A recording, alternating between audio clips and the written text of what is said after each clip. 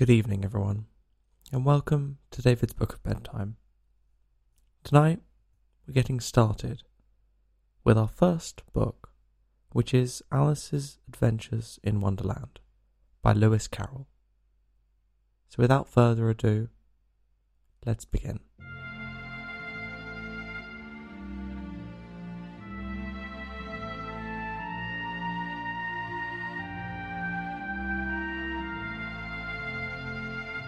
Chapter 1. Down the Rabbit Hole.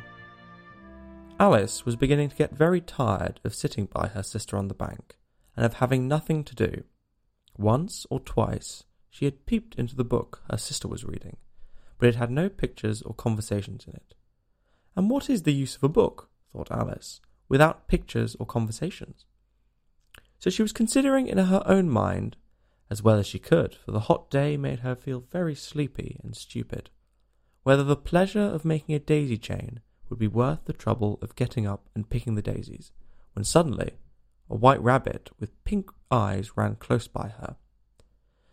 There was nothing so very remarkable in that, nor did Alice think it so very much out of the way to hear the rabbit say to itself, oh dear, I shall be too late."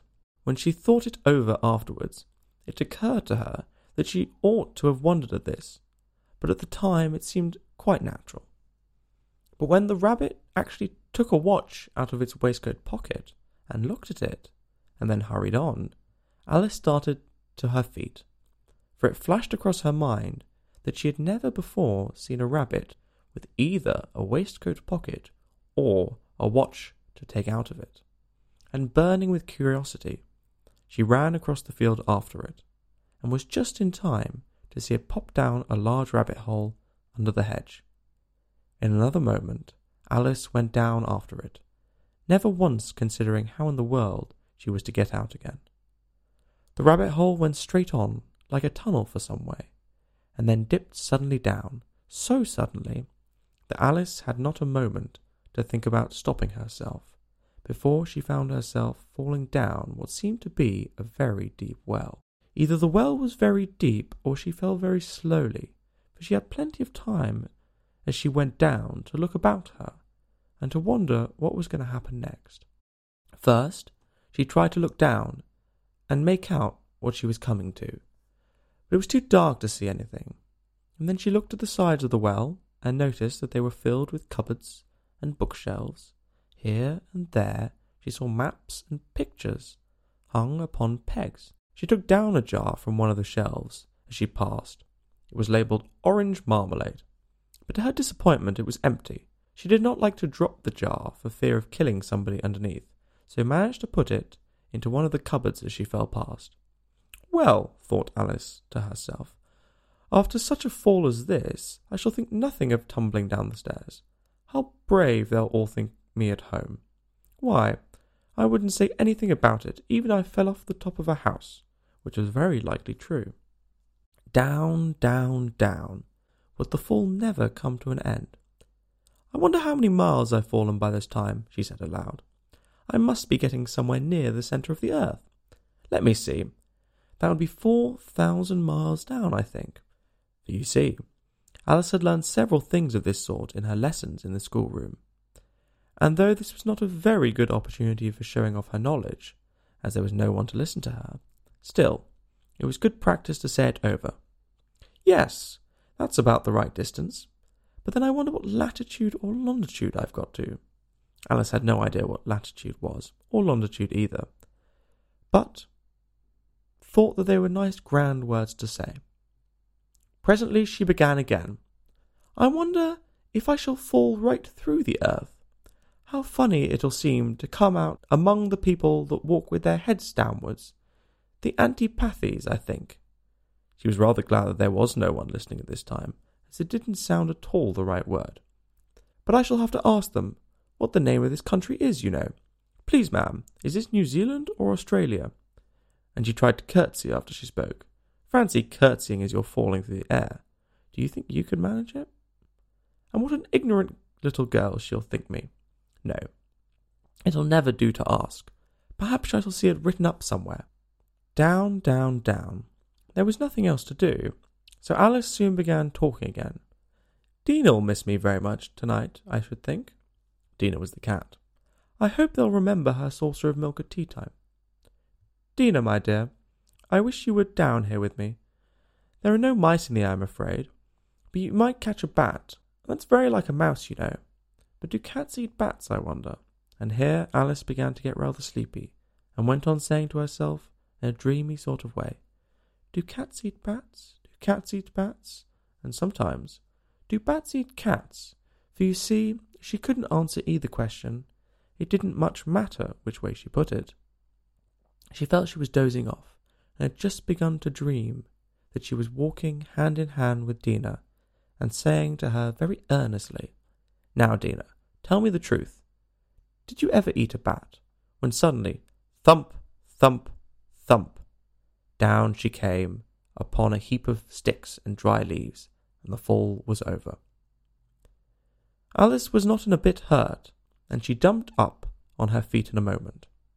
She looked up, but it was all dark overhead.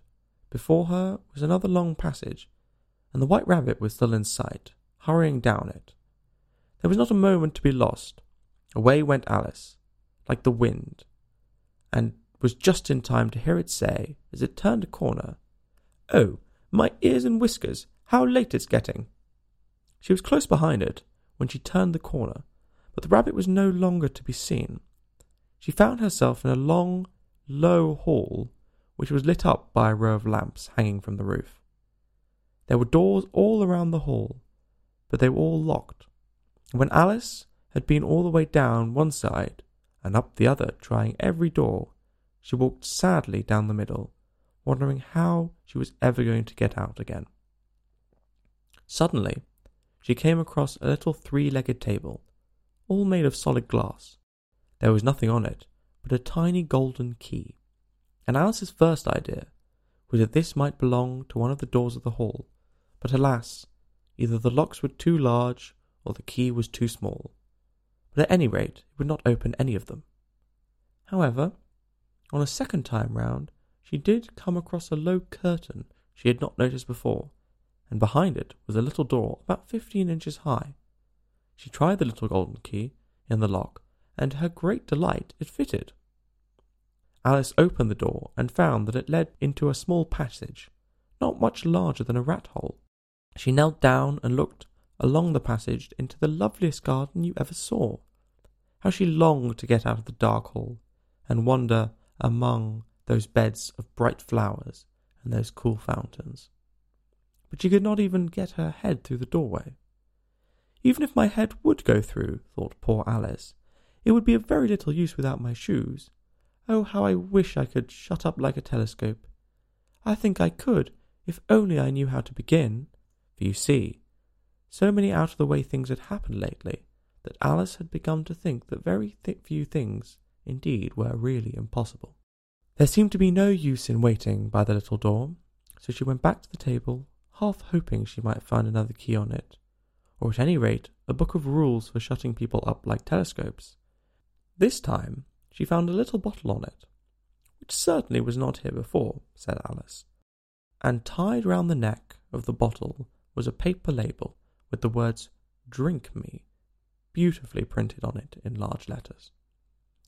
It's all very well to say "drink me," but the wise little Alice was not going to do that in a hurry. No, I'll look first, she said, and see whether it's marked poison or not, for she had read several nice little stories about children who had got burnt and eaten up by wild beasts and other unpleasant things, all because they would not remember the simple rules their friends had taught them, such as that a red-hot poker will burn you if you hold it too long, and that if you cut your finger very deeply with a knife, it usually bleeds. And she had never forgotten that, if you drink much from a bottle marked poison, it is almost certain to disagree with you sooner or later.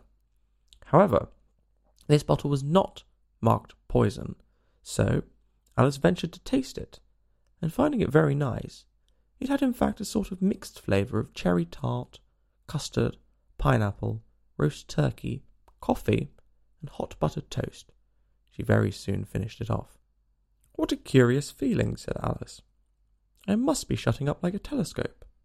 And so it was indeed. She was now only 10 inches high, and her face brightened up at the thought that she was now the right size for going through that little door into that lovely garden. First, however, she waited for a few minutes to see if she was going to shrink any further. She felt a little nervous about this, for it might end, you know, said Alice to herself. In my going out altogether like a candle, I wonder what I should be like then. And she tried to fancy what the flame of a candle looks like after the candle is blown out, for she could not remember ever having seen such a thing. After a while, finding that nothing more had happened, she decided on going into the garden at once. But alas for poor Alice! When she got to the door, she found she had forgotten the little golden key, and when she went back to the table for it, she found she could not possibly reach it. She could see it quite plainly through the glass, and she tried her best to climb up one of the legs of the table, but it was too slippery, and when she had tired herself out with trying, the poor little thing sat down and cried. "Come on, there's no use in crying like that," said Alice to herself rather sharply. "I advise you to leave off this minute." She generally gave herself very good advice, although she very seldom followed it, and sometimes she scolded herself so severely as to bring tears into her eyes, and once she remembered trying to box her own ears for having cheated herself in a game of croquet she was playing against herself. For this curious child was very fond of pretending to be two people. But it's no use now, thought poor Alice, to pretend to be two people. Why, there's hardly enough of me left to make one respectable person. Soon her eye fell on a little glass box that was lying under the table. She opened it and found in a very small cake, on which the words, "Eat me," were beautifully marked in currants. "Well, I'll eat it," said Alice, "and if it makes me grow larger, I can reach the key, and if it makes me grow smaller, I can creep under the door. So either way, I'll get into the garden, and I don't care which happens." She ate a little bit, and said anxiously to herself, "Which way? Which way?" holding her hand on the top of her head to feel which way it was growing. She was quite surprised to find she remained the same size. To be sure, this is what generally happens when one eats cake, but Alice had got so much in the way of expecting nothing but out-of-the-way things to happen, that it seemed quite dull and stupid for life to go on in the common way. So she set to work, and very soon finished off the cake.